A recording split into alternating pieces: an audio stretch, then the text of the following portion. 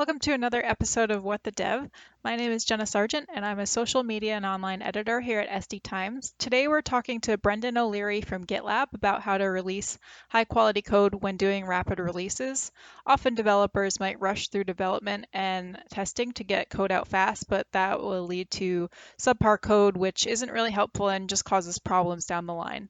I'll let Brendan introduce himself, and then we'll dive into the topic. My name is Brendan O'Leary, and I'm a senior developer evangelist at GitLab. And so what that means is I spend a lot of time in both GitLab's community as an open source project, but then also in other open source communities, talking about GitLab and developers and their needs and how we can make developers' lives better. Great. So today I wanted to talk to you about rapid release because I know you probably have a lot of experience with that. So I know that's obviously something that's been talked about for years and it's in place at a number of companies, but if it's not done right, it can often lead to like poor code being shipped out.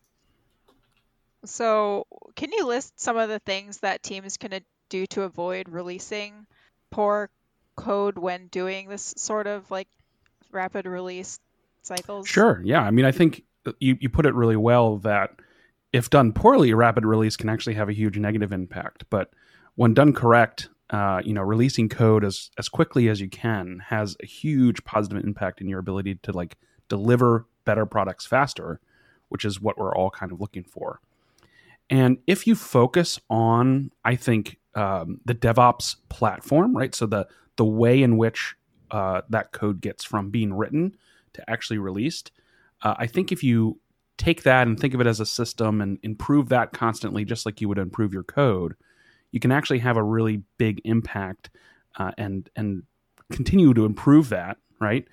So it's not kind of like a set it and forget it CI/CD thing. You want to focus on, the operational efficiency of how is this workflow going to happen for our developers, right? A question I often ask people is, if you write one line of code, how long does it take for that line of code to get into production?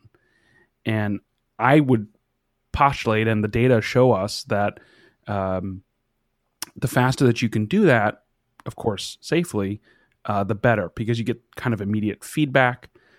You get, the ability to kind of iterate and change things faster. So to do that, I think like high quality code is obviously what we want to ship. And so there's a couple things that you can do to focus on that. I think, prioritizing the tests on the most recently modified code is one. And then kind of on the other side of that is, what code hasn't been touched in a long period of time, and having kind of code intelligence over, what impact is this going to have, and then what have we not looked at in some time. Those two things, although kind of on the opposite side of the spectrum, are really critical, I think. And then also understanding the coverage of your code over time. You might, again, add code coverage to your CI/CD pipeline at some point, but then understanding how that coverage is either decreasing or increasing over time, kind of targeting a value as a team, that can help really speed up releases and keep quality high. For the prioritizing test aspect, do you think that teams should have like a kind of set like code that's like older than like this many days or this many hours should be prioritized, or like do you think it needs to be kind of standardized within the team in order to kind of make sure that things aren't getting forgotten about? Sure. I think standardizing it over the team is key. So there's, some best practices there, right? Like having code owners, right? Sections of the code that's owned by, specific members of the team and are, clearly the ones that understand that the best. But then also, like I said, prioritizing the newest code or the most recently modified code's test to go first. There's, depending on the stack that you're using, there's different ways to do this. Like, Ruby has test file finder gem that does it. Depending on the stack, the actual implementation changes, but the idea is get that feedback as quickly as possible to developers. Don't have them wait through the whole CI/CD lifecycle to understand, something broke. Do you have like advice for teams to kind of switch into that mindset? Because if you've always done it like we test everything and then we ship it? Like, how do you switch to like we only test what like is the newest and really needs to be tested now before it gets shipped out, and then the rest can kind of wait? Yeah, I mean, it's definitely, like many things DevOps adjacent. It's a cultural change as much as a technology change. And so I think that, you know, one thing that I think has been really valuable, especially for teams that are kind of in larger organizations or are more generally, risk averse industries, again, is reading the data. So if you look at, for instance, the DORA data, I don't know if you're familiar with them, but they do research on, DevOps and best practices. And that data actually shows us that, the teams that are performing at the highest levels both move faster and write higher quality code than those below them. So, kind of innately as humans, we think, oh, those two things can't exist together, right? Like every meme you ever see is like, high quality code, quick code, correct code, like choose two, right? But I think if you're focused on the DevOps process, the DevOps platform, every step of the platform that happens to get from coded into production, and treat all of that, the idea of DevOps as a term would be to treat all of that as kind of a unit, right? And understanding it and prioritizing it is something that we kind of have to get our heads around, right? Like developers are also responsible for making sure unit tests are working and pass, right? Making sure we've got, efficient feedback. We've got to all kind of own that process in order to make it work. Mm-hmm. Of the things that you mentioned, do you think there's one that teams struggle with the most, or that they would struggle with the most? I think that understanding code coverage and especially code coverage over time, right? There's lots of great code coverage tools that give you, a snapshot of this point in time. This is what our coverage is. But understanding how that's changing over time, and then B, is that actually having a positively correlated impact on our ability to like have better releases? Those two things I think teams really struggle with. And I think the reason for that is kind of the traditional DevOps world where there's a different tool for each step of the life cycle, right? So you've got, somewhere you're coding, and then somewhere where CI/CD is running, and then somewhere where unit tests and all your tests are running, and then somewhere else that you're deploying. And so that's why I think in industry, we see this kind of move towards a DevOps platform, right? There's a lot of consolidation in the dev tool space. There's a lot of enterprises talking about not this tool or that tool, but, uniting the tools into a single platform. And I think the reason for that is you don't really get the benefit of that data if it's in their, individual tools. And so that's why I think a lot of folks are, you're hearing them talk about this DevOps platform.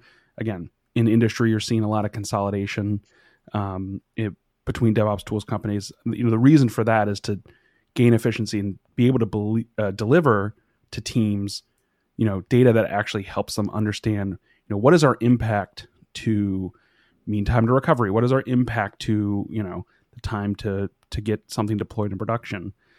Understanding that kind of end to end is really not possible unless you have like an integrated platform. And that could be one tool or that could be many, but it's got to be an integrated platform. Right. Do you think that it's best if teams try to implement these things gradually rather than all at once to help kind of better their chances of actually sticking to these changes? I do. And I'm probably biased to that because at GitLab, one of our core values is iteration. And so we are kind of radical about iterating. For instance, you hear people talk about MVP, minimal viable product.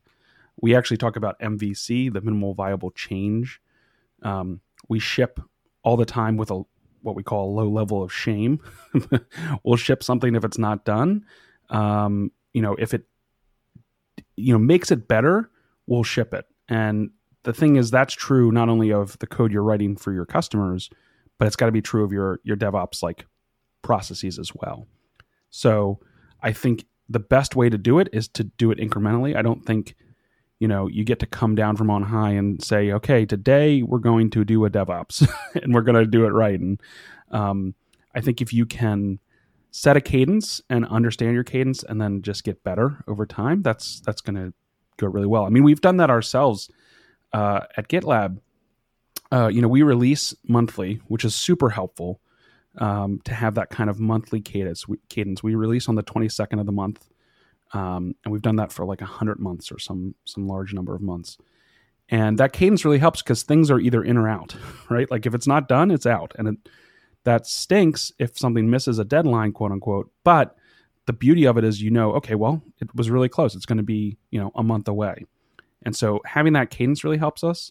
And then the fact that we have that cadence has let us move towards continuous delivery. So, we talk a lot about continuous delivery. Well, when it comes to GitLab.com, it used to be that only got updated once a month.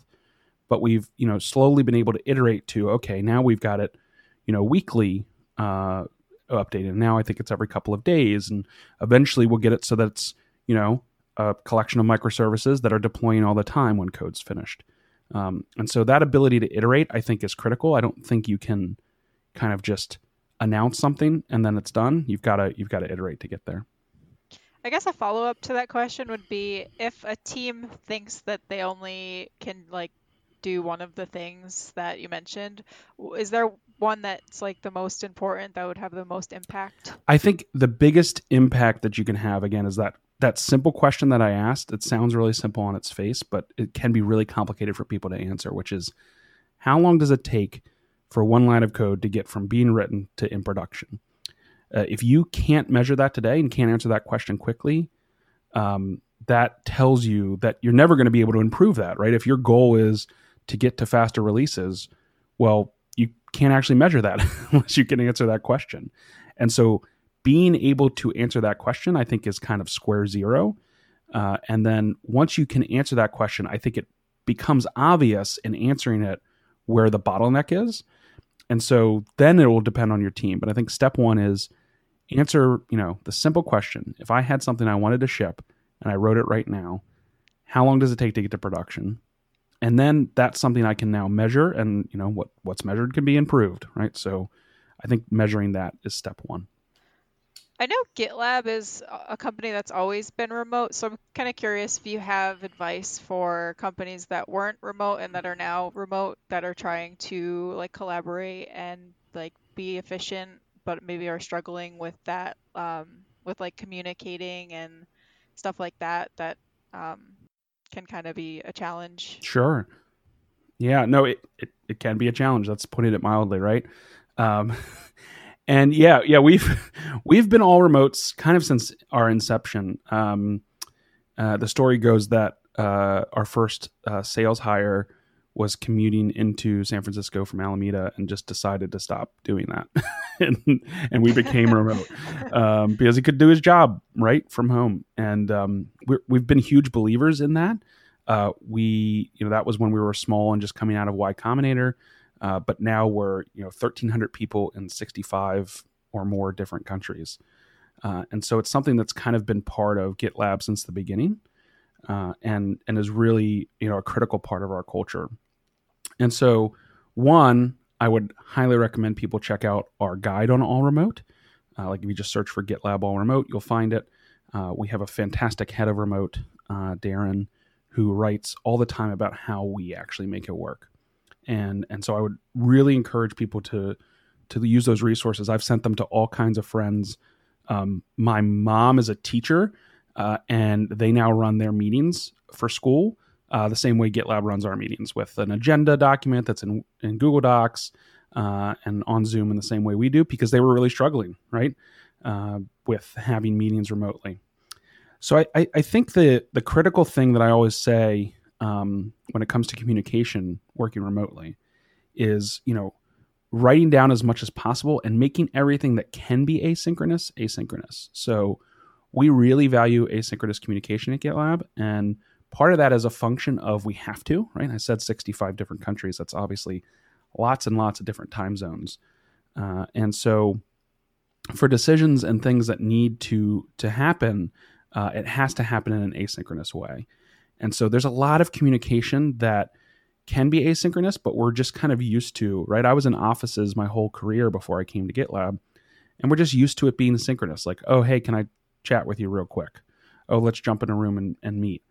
And that's great. But I think, it's interesting because if you asked businesses even before the pandemic, well, how can you improve your processes? They'd say, oh, we should write more things down. We should document more. We should, write down our decisions. Those are things that we just have to do at GitLab. So I think making any communication that can be asynchronous is great, because then that leaves your time for the things that really have to be synchronous and have to be a Zoom call. And you don't have to be on Zoom, 100% of your day to get your job done. And so that's using tools where you can write things down. Like we use Slack, we use GitLab, obviously. But having a central place that's the clear source of truth for people is really critical. We have our handbook, which is public. That's not for everyone, but it does mean that we have one place that is clearly the central source of truth for everyone, right? If it's not in the handbook, it's not real. You can make a PowerPoint or Google slide and propose something, but until it's in the handbook, it's not actually part of our company. And so that's really valuable. And then the other thing is, just writing all of that down. Like I thought the handbook might have been kind of like a marketing ploy when I first read it before I came to GitLab. And then I came to understand that, no, it's really how we run the company. And the transparency that comes with that, I think, is also really valuable, right? As a GitLab employee, I can go figure out how any other department works, right? If I, need security, right? Because something happens, I lose my laptop, right? There's one place that I can go and find out what to do. And that goes for any, function across the company. And so I would say, even if making your handbook public on the internet like we do isn't for you, make everything you can transparent to the company, because that will enable people to get the information when they need it, rather than having to have everything be a meeting where information is disseminated. That makes sense. That's all the time we have for today. Before we sign off, is there anything you'd like to promote or let our listeners know about? Yes, actually, tomorrow we're having our annual user conference. For the first time, it's going to be virtual. It's called GitLab Commit. The theme is You Belong Here, and we'd love to have everyone join us. It's a free event. It's over 24 hours to make it time zone friendly for everyone. And if you just Google GitLab Commit, you'll find it. Great. Thanks so much for coming on the show. Thanks for having me, Jenna. I'll include links to GitLab's remote work playbook and the registration for GitLab Commit in the show notes in case anyone is interested. I hope you all found this conversation valuable. Don't forget to subscribe to our show on whatever podcast app you use so that you can get notified about new episodes. Bye.